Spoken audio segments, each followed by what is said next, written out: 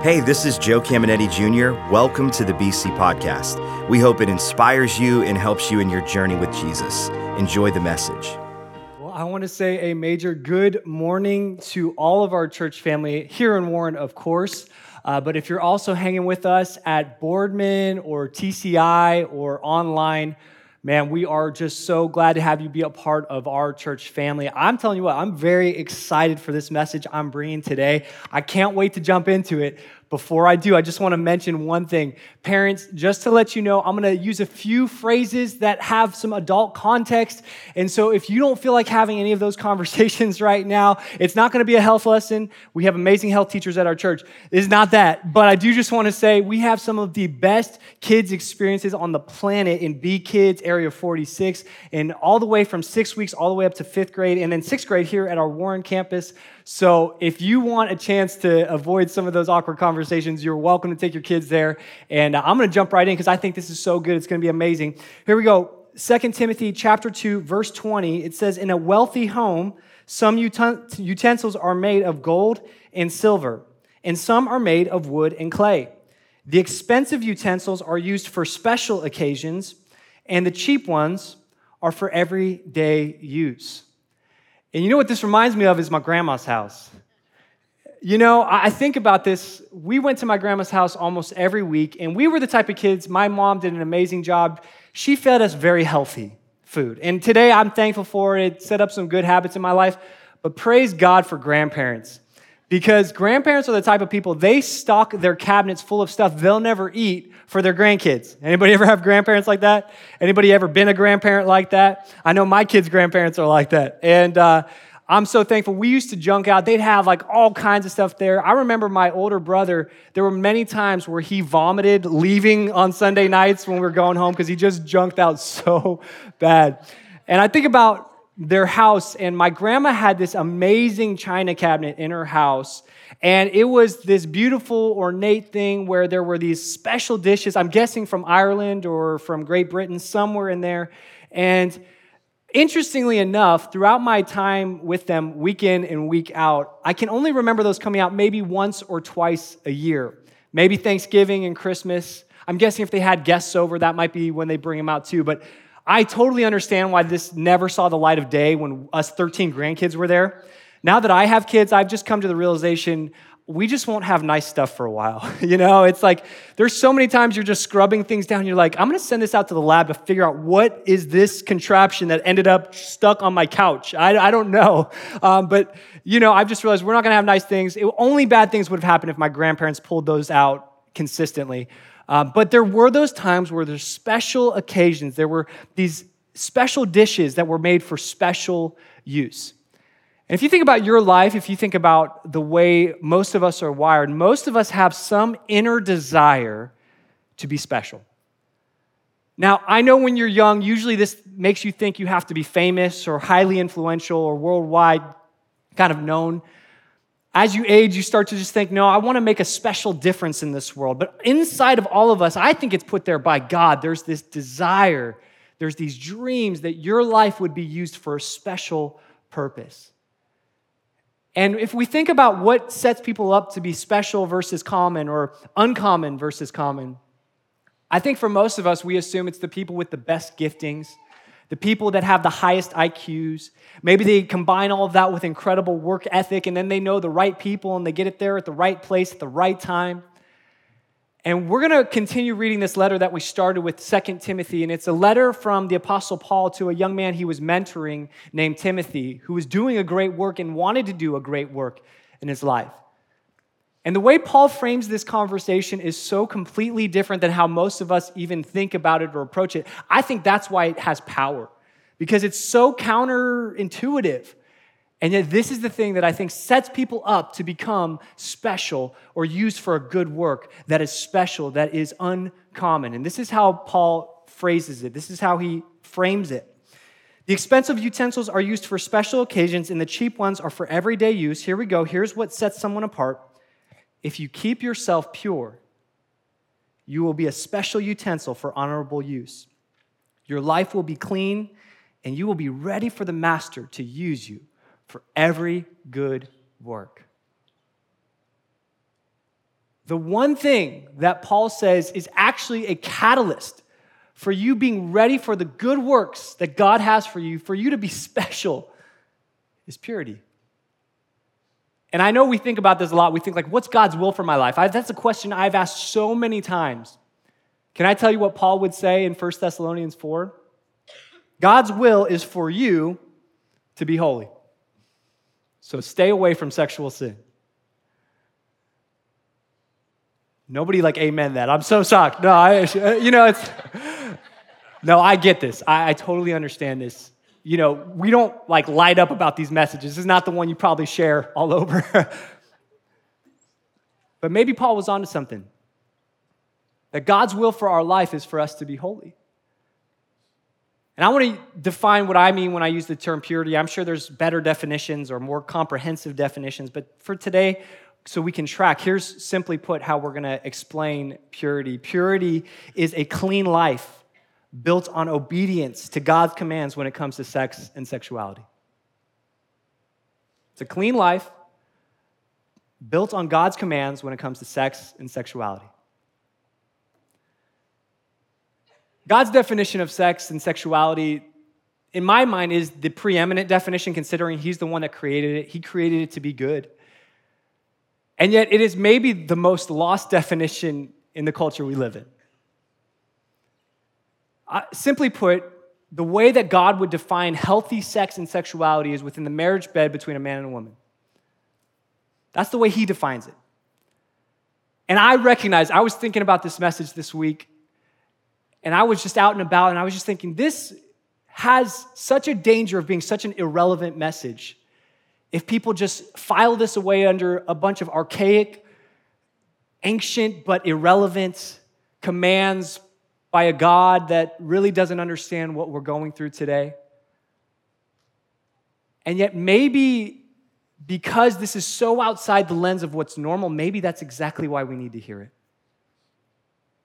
Because I want you to just take a moment and think about what normal actually looks like right now. See, for us, we've come to assume that dysfunction is normal, that brokenness in relationships, and that it's so difficult, it's so hard, that it's so hard to find things that work. And is it possible it's because we've come to accept the wrong definition of normal? I think about this as someone who works with young people. You have to understand that this generation is being raised and taught and shaped on how they think about sex and sexuality based on pornography. That is their teacher for how to approach sex and sexuality. I think about people who have had 25-year careers come crashing and burning in 24 hours because of the things that were going on in their life. Their purity wasn't there. I think about the families that have been broken apart or maybe never formed in the first place and all of the confusion that it's leading us to. The lack of morality and leadership. I think even about the confusion of where do we actually draw the line, because there's no moral standard. It's do what makes you feel good, with who makes you feel good, when it makes you feel good. But when does that actually have a limit? When does that have a boundary? We have a hard time knowing that. And so because of that, a lot of people are getting hurt. A lot of people are getting abused. A lot of people are on the wrong end of this equation. Even as the church, even as Christians, think about the shows that we get so desensitized to. The things that show up on that screen in our living room or on our phone, and we kind of just assume this is just the way it is, but this is the very diet of our family, is what's going on Netflix. And so we just kind of become desensitized to the hypersexualized. It's kind of the air we breathe, and we just kind of assume this is just the air we breathe. And whether you're single or married or whether you're male or female, this is something that all of us have to navigate. And today, I want to frame this conversation. I told you I was excited about this message. You might not be excited right now. I told you I'm excited, and here's why. Because when I look at what Paul is saying, there's this question that starts to form inside of me that becomes, it turns into something that inspires me. And here's this question. What if your purity is connected to your purpose? What if the hinge on the doors that can shut the door to your dreams or open the door to your destiny is not your ability and performance and the ability to work hard? What if it is your purity? It excites me to think what is possible, what the church is capable of if we get back to God's standard for purity. And so I want to welcome you to the purity test. This is the test that Joseph had to face, and it's a test that all of us have to face at some level. Parents, this is a test that you're going to help teach and train your young people to navigate. And I just want to admit to you and share with you and be as transparent as I can that this is a battle that I have had to fight throughout my life. Sexual integrity and walking in purity has been a difficult thing, something that I had to win this battle. And I'm thankful today to say that I stand here and preach on this from a different place than I was 10 years ago, but I'm telling you, I always have to be on my guard because I recognize that this is an area that is constantly coming at us. And so I want to look at this story of Joseph as we go through the purity test. And here's what it says in Genesis chapter 39, verse 6. It says, Joseph was a very handsome and well-built young man. And Potiphar's wife soon began to look at him lustfully. Come and sleep with me, she demanded. And I think it's important that you know that you don't have to go seek out this test. It's going to come to you. And actually, it might not just come to you, it might demand something of you. It might demand that you give way or give in. We know this. We don't have to search this out. It's coming to us. And so the question that we have to be able to answer is, will I make the same decision that Joseph had to make, or will I allow pleasure to overcome purpose? And so let's look at Joseph's decision, because remember, if you remember last week, Joseph just got sold into slavery by his own family. You thought your family was dysfunctional. Not quite at that level, right? And Joseph didn't get bitter. He chose God's better. And I love how he does it. Look, he says, look, my master trusts me with everything in his entire household. No one here has more authority than I do. He has held back nothing from me except you because you are his wife.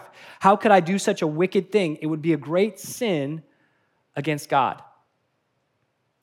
I just want to air five Joseph right now. Joseph, you're watching, maybe you're probably not watching this in heaven. You're probably doing something way more fun and cool. But I will say, someday we'll high five. He won, man. He passed the test. And I found this final phrase in that verse. You can keep it up for just a moment. I found it very interesting, where it says, it would be a great sin against God. I was reading my Bible a few weeks ago, and I came across this passage in Psalm chapter 51, where David is writing this psalm to God. And in this psalm, it says something pretty particular. Look at Psalm 51, verse 4. It says, against you and you alone, God, have I sinned. I have done what is evil in your sight. Now, this doesn't feel revolutionary to anybody who's at all familiar with God's existence and Christianity, that the idea that we would repent to God for things we've done wrong. This doesn't feel crazy. What felt crazy, and actually, I'm just going to be honest, what felt confusing to me is that David says, against you and you alone. And the reason that felt confusing is when you read the description at the beginning of the psalm, it says, this is the time when David found out that he did wrong by committing adultery with Bathsheba and then killing her husband to cover it up. So I'm reading this going, against you and you alone, God, have I sinned. What about the woman you pressured into committing adultery with you? What about the guy that you killed to cover it up? Do they get any credit for being sinned against in this equation, right? And this is why I'm so thankful for the Word of God. The moment the Word of God stops confounding you is the moment you've conformed it into your image. The Bible needs to stretch us. It needs to challenge us. It needs to make us think differently. If it doesn't, it means either one, you've just totally disregarded it, which is a choice, or two, every time you read it, you're just shaping it into your own desires, into your own perspective, and it's not giving you any of the value that the truth can. We need the Word of God to confound us, and at times maybe even confuse us, because that's where the growth happens. And so as I was reading this, I realized, you know what? David, he wasn't denying that he sinned against someone else or sinned against Bathsheba's husband. Paul says that when we sin sexually, we even sin against our own body. David wasn't denying any of that. What David was actually saying is that anytime we sin against someone else, the ultimate person that we sin against is God. And it reminded me of this text that I received from one of our former students who graduated, and we've maintained a friendship throughout the years. And he texted me asking an opinion on a tattoo he wanted to get. And I thought this was funny because I've never had a tattoo in my life. I'm the type of guy that I really am not nervous, but I'm concerned that I'm going to do something I'll regret, when it comes to tattoos. And I think about just the different mistakes I've made in my life because I was so convinced I was onto a good idea.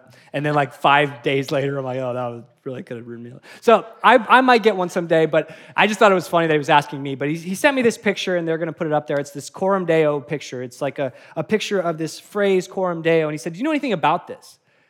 And so I said to him what any well-studied man of God would say, preacher of the word. I said, no, I have no clue. But I said, I do have Google. So I Googled it, and I found out that Coram Deo is this Latin phrase where it has this meaning of life lived before God. That everything we do is done in the presence of God. That our lives, our existence, our choices, it is all with God's presence amongst us to glorify Him. And I started thinking about how this applied to sexuality, to sex, because I started to think there's definitely a restraining side to, like, if I know God's in the room, it might change how I do things, right? And so, yes, there's that kind of negative side of like protecting you from doing bad things, but I also started to think about it in terms of, well, what if it's not just about the things we don't do? What if it's about the things we do that God has created us to do? Someday we're going to stand before God, and He's going to look at our lives and say, I had all of these amazing good works for you to do. In fact, the Word of God says that God actually has good works designed for us before the foundations of the earth, that there were things that you were designed to do, good works, special works that God had created you to do. And someday, maybe what you'll regret most is not just what you did wrong, but the things that you never got to do because you never followed through with what God had for you. And I started to think about that through the lens of purity, because if purity is the hinge on the door to our destiny, then how many of us will get to heaven and think, man, I should have done so much more, but the thing that held me back was my inability to be a clean vessel that God could use for the good works. What if your purity is connected to your purpose? And as I was thinking about this, I would wonder, many of you might even feel inspired, or you might think, yeah, this is something that I could actually get behind, or maybe this is just a rock in your shoe, it's just uncomfortable, and you can't wait to get out of here. And I respect both of those feelings. But maybe the harder conversation for us to have is not the what, but it's the how. Because your brain is facing temptation on a level that it was never designed to face. We live in a day and an age where, like we said, it is hyper-sexualized. And it is so difficult. How many of us, we know better than we do? We all know better than we do in every area of our life. And a lot of that comes down to habit formation. A lot of that comes down to our daily decisions. And I just want you to know this will have to be a daily decision. Look what happened in the continuation of Joseph's story. It said, she kept putting pressure on him day after day. But day after day, he refused to sleep with her, and he kept out of her way as much as possible. I just want you to know, it would be so nice if this was just a one-time test, and then you moved on to the next one. But most likely, this is a test that you will have to win consistently, that your kids will have to win consistently. And I hope that someday the season you're in, the temptation is not as strong. You will always have to be on guard. But there are moments where everybody's going to go through the thick of temptation in this area. And it's going to be consistent. You're going to have to be able to win consistently. And so, as I was thinking about this, I was thinking, okay, how can we put this into practice? And I think Paul actually lays out some really cool ways I want to show you. But it starts with reading the verse we already read in this new light. In verse 21, it says, your life will be clean, and you will be ready for the master to use you for every good work. And here's what you have to understand. Your life has to have the why of every good work that God can use you for. If you don't know your why, then you will lose all restraint and discipline in your life. In fact, the Word of God says simply that where there is no vision, people cast off restraint. So many of us, we focus on building restraints, and that's our main emphasis when we're trying to make change. We think, okay, I'm just not going to do this. I'm not going to say that. I'm not going to go here. And that's okay. We're going to talk about that. But maybe what we need more than we need restraints is we need vision. We need vision for our life. We need vision for the type of father or the type of mother we want to be. We need vision for our kids. We need to help them see. Here we go, coaches and mentors and teachers. What if you didn't just help them see all the restraints? What if you helped them get a vision for who God created them to be? Help them get a vision for the good works. I can discipline myself if I have vision and a dream of where God's taking me. It's only going to feel like repression if I restrain and I have no vision of where I'm going. Some of us focus on restraints. We need to help focus on vision. Who are you called to be? Who has God created you to be? Who did He create your family to be? What kind of family are you going to be? Those are the types of visions that you have when you say, okay, I want to be the type of father. I'll just tell you for my life, I want to be the type of father that the people that know me the best respect me the most. That's the type of vision I have for my life, and that changes. I'll discipline myself to get there. What vision? What's your why? Because I've discovered long ago, we overcome our lusts better when we love something better. The best way to overcome your lust is not just to say no to your lust. The best way to overcome your lust is to love something so powerfully, so magnetically, so purely that it causes you to crowd out every other thing that's a no in your life. The no becomes easy because of what you've said yes to. And so who are the people that would benefit from your purity? Who are the people that generations from now will be living in blessing because of what you're doing right now? And so as we go into the how, I want to maybe surround you with the why. What's your why? Who is this for? What would it do for you as a father or a mother or a teacher or a coach or a friend? I love what he goes on to say. We're going to read kind of the whole encouragement from Paul here in verse 21 and 22. It says, if you keep yourself pure, you will be a special utensil for honorable use. Your life will be clean, and you will be ready for the master to use you for every good work. Here we go. He says, run from anything that stimulates youthful lusts. Instead, pursue righteous living, faithfulness, love, and peace. Enjoy the companionship of those who call on the Lord with pure hearts. And there's so much in here. I wish I had time to just unpack this like moment by moment of what Paul is saying, principle by principle. I just don't think we have time to jump into all of it. But I will say this. You're going to notice what Paul is doing. He's creating a system or a way to approach this that includes a couple of different key aspects. Many of us, when we try and make changes in our life, we depend on one of two very opposite things. And oftentimes it leads us to not being able to make the change we want to make. The first thing that many of us lean on is willpower. I want to make a change, so I'm just going to make the good choice, no matter where I am. I'm going to choose the salad over anything good. I'm just going to... We rely on willpower. And of course, this is good. You need willpower in your life, but has anybody noticed that at times your willpower is better at 8:30 in the morning than it is at 3:30 in the afternoon? You have all the abilities like, don't get behind me, Satan, you know? But then at 3:30, someone cussed you out at work, and you're feeling the stress of everything that's going on in your life, and so your willpower isn't feeling as good in that moment. So some people rely fully on willpower. Some people rely solely on totally controlling their environment. They say, I'm never going to expose myself to anything. There's never going to be any chance. I'm going to blind my eyes so I never see anything terrible. And of course, this kind of reminds me of like the bubble boys and bubble girls that are like raised in this bubble. And actually what's good about this is that as long as they're in the bubble, they'll be fine. But I went to private Christian school, and I saw what happened when those people graduated and they never made any choices in their life. And then they got to college, and it was like they just went nuts. Because if you can only control environment, but you never teach someone good judgment and decision-making and how to build something of themselves, then the moment they get out of the environment, all is lost. And so I've noticed some people rely solely on willpower. Some people rely solely on environment. Smart people shape or strengthen their willpower while they shape their environment. See, smart people are the people that say, I need to grow my ability to say yes to the right thing and no to the wrong thing. It's not that we negate that. Self-control is a fruit of the Spirit. It is something you can grow in. But it's also something where Paul says, run. Run from youthful lusts. Don't even entertain them. You shape your environment. And this is something that we see over and over. Let's read again what Paul said in that verse. He says, look, run from anything that stimulates youthful lust, right? This is shaping your environment. If there are things in your environment that are causing you to stimulate lust, you need to run from them. You need to get out of there. That might be a relationship. That might be a certain program. That might be something on your phone.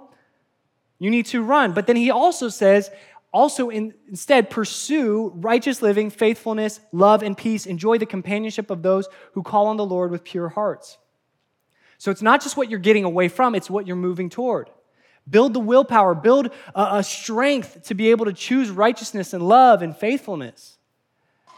And in my journey, this is exactly what happened. And I can only speak for me, but I know for me, this was how that I was able to gain victory, is that it took both.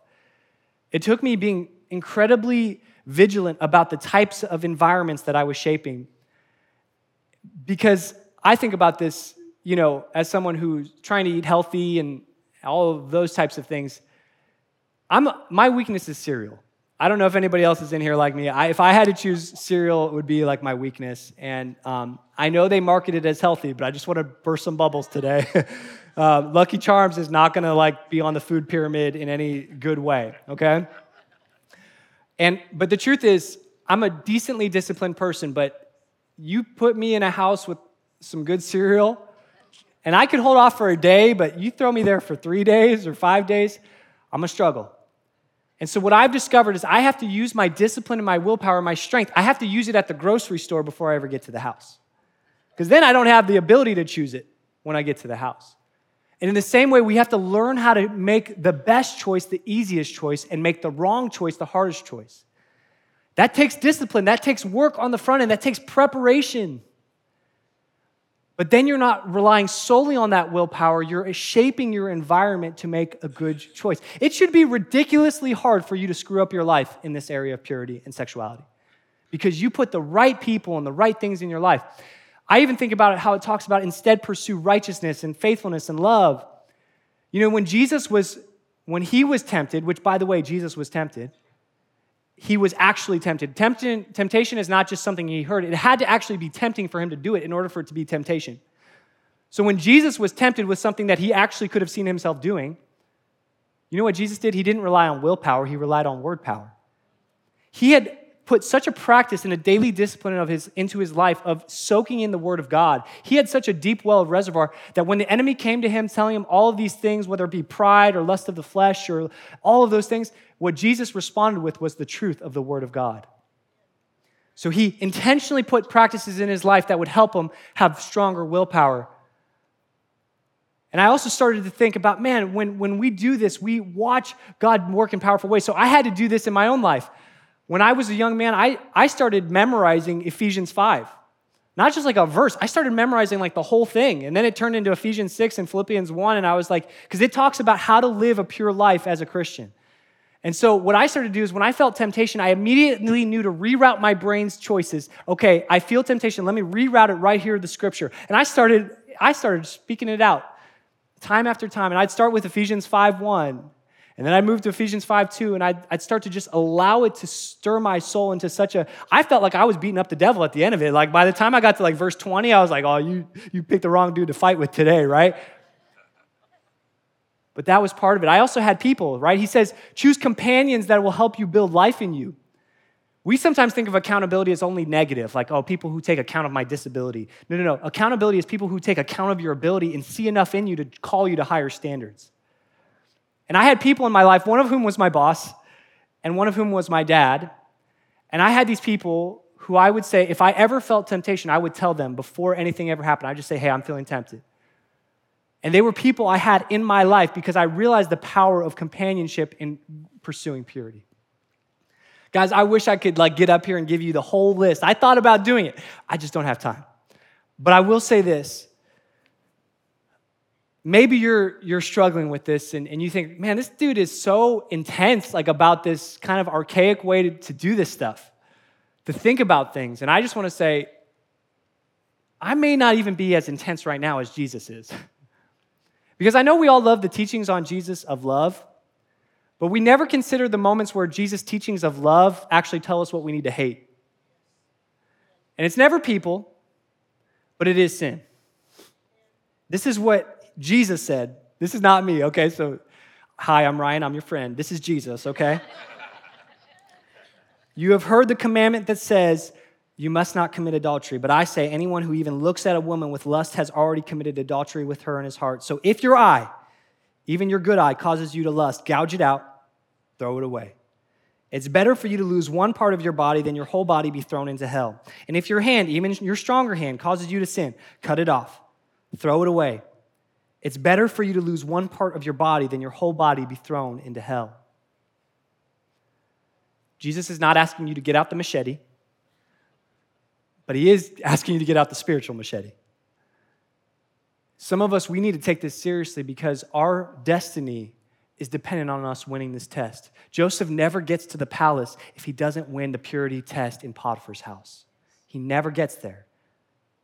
If by some chance he does get there, he screws up his life and everybody else's. This is a test that you are born to win because God has created you for good works to do. And I just want to say this.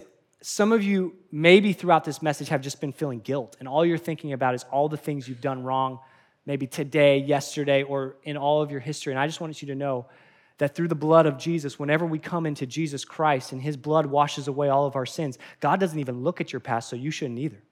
What he looks at is, what are you going to do in your present to shape your future? What are you going to do moving forward? So yes, no perfect people allowed, but by the love of God, we say, yeah, but go up to that next level. Keep moving because God has a destiny for you. And so maybe it's time to install some of those hinges that can help you open the door to your destiny through purity. Let's pray. God, this is a day that I believe will be a catalyst for many people to fulfill the good works you have for them. There are people that will do things that we never even thought possible because they win this struggle right here. And I just bless them with your grace, your power, and your spirit to help them get a vision for who you've created them to be and to help them have the power to overcome every struggle that they face.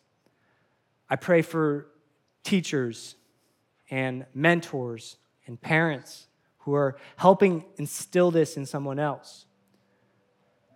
I'm praying give them wisdom and how they can strengthen willpower while shaping environment. As you keep your eyes closed for just a moment, I do want to give you an invitation to know Jesus. The reason we are followers of Jesus, the reason we obey what he commands is because we believe, first of all, that he's God. We believe he was resurrected from the dead, which changes everything. A good teacher is only a good teacher until they're resurrected from the dead. Then they're a God teacher. And Jesus, we follow his commands not just because they're the right thing to do, and we love that. I mean, following Jesus is just saying yes before you even know what he asks you to do. But we also recognize that while we say yes, that God commands things not because he wants to punish or repress, but God commands things because he wants us to flourish and have life. And so really what it comes down to is, will you trust God with your life? Will you give him control? Will you make him Lord of your life? Will you become a follower, a disciple of Jesus? It will mean things have to change for you. It does. I can't help but say that. It will mean that. But it also means that when those things change, when those old parts of you die, that there is new life that is raised to life in you, that you are resurrected with Christ. And so today, I want to give you an invitation to be brought into the family of God, into the kingdom of God, to be reborn, remade with good works for you to do, with a purpose for you to live. I want to encourage you to pray this prayer all across this room. But if you're one of those people that says, I need to be made right with God, I need him to forgive my sins, make me a new person, give me a new purpose, then right now I want you to pray this prayer and know that all who call upon the name of the Lord will be saved. Church, would you help me pray no matter where you're watching from, online, TCI, Boardman, here in Warren? Help me pray so that no one prays alone. Say this, say, Jesus, I need you. I'm a sinner in need of a Savior. I repent for my old lies, and I follow you now. Jesus, you are Lord of my life. I believe you're God. You died for my sins, and you rose to life again so I could be raised with you. I trust you forever. Hope you enjoyed today's podcast. There are a couple things I'd love for you to do. Be sure to subscribe, rate, and review this podcast. That helps us spread the word and impact more people. You can also help us see others connected to God by investing today at believers.cc/give. And if you want updates on all things Believers Church, check out believers.cc or follow us at A City Connected on Twitter and Instagram, or search Believers the Connecting Place on Facebook. The best way to connect with BC is live and in person at one of our weekend worship experiences. We have locations in Boardman and Warren, and you can get the service times and plan your visit at believers.cc. Thanks for tuning in to the BC Podcast.